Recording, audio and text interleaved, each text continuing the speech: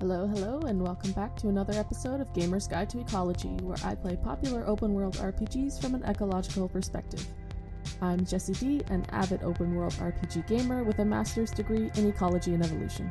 On today's episode, I answer your questions about ecology in Assassin's Creed Origins and Odyssey.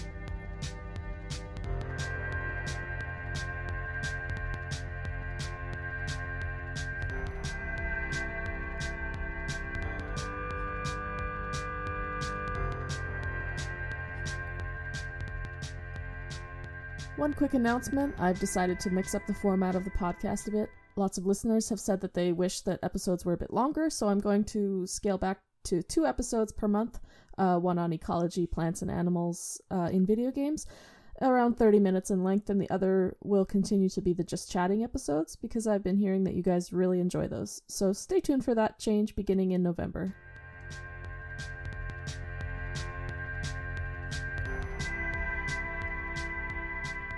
Thanks for sending in your comments, questions, and feedback this month. Let's get to your questions.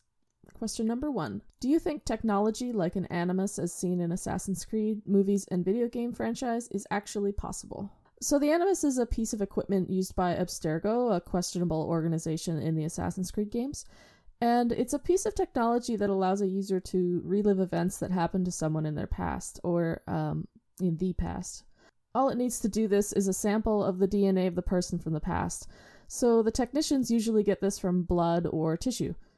With the early Animus models, the person inside the Animus had to be a direct descendant of the historical figure, but now in the later games it seems like they've improved on the technology and you can relive events of people with whom you share no genetic ancestry. However, the methods by which Abstergo obtains the genetic material is definitely questionable. Is this something that might be possible one day in real life? No, likely not, because DNA or our genes don't store any kind of memories like our brains do.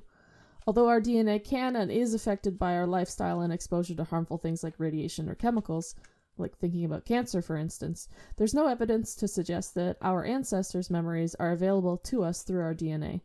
The closest we've come to that is the discovery of DNA methylation, which is a form of epigenetics. There are both genetic and non-genetic factors that affect the genes in our cells, and epigenetics is defined as the sum of those factors. Basically, your cells can turn certain genes on or off via a process called methylation, which just makes the gene inaccessible for transcription, and so a certain trait could not be expressed this way. I'm no expert on how, why, or when methylation happens, so I'll have to leave it at that for now, unfortunately. But I do know that things a pregnant person experiences, or does, can affect the epigenetics of their baby in utero.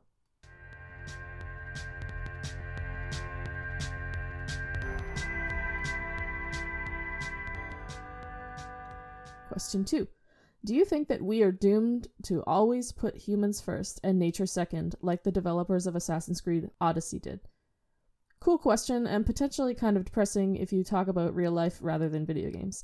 If you're talking about video games, I think development is shifting to include more immersive open-world games with realistic environments, with their own animals and plants. If you're talking about real life, I hope that people can consider important things like habitat conservation and impacts of humans on the natural world, but that might not happen overnight or all at once. It's definitely something worth fighting for in the future, and if we want our kids or our grandkids to be able to see endangered animals in the wild, like monarch butterflies or the California condor.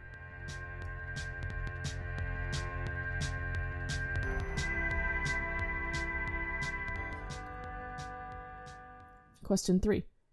Is clumped as opposed to random distribution important when considering species in the real world? And do most animals naturally have a clumped distribution, like in Origins? Species distribution is a population ecology concept. Distribution is defined as the spatial arrangement of organisms in their geographic range, and is usually examined at a local scale. So at a small scale, like a few hundred meters, distributions of individuals within populations can be random, regular, or clumped. And when you zoom out on a larger scale, like starting at several kilometers for instance, individuals within a population are clumped.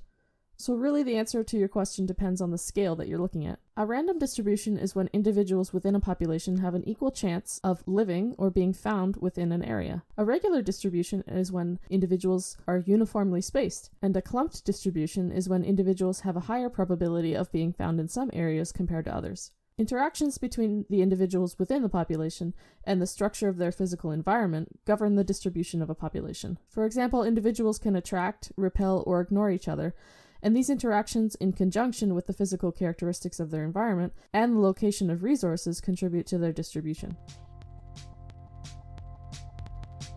Thanks for joining me for this 4-part series on ecology in Assassin's Creed Origins and Odyssey. For November, I'll be playing the award-winning Legend of Zelda Breath of the Wild. Thank you so much for listening and writing to me on Twitter. It's been great reading your messages, feedback, and questions. If you'd like to support the podcast, click the follow button on whichever platform you're listening today and download new episodes as they come out. Your support means that I can buy more open world and RPG games and keep making episodes about in-game ecology. You can also find me on Twitter at DahanJ and support the podcast at Scientific Canada on Patreon. Thanks for tuning in. Hope to catch you next time.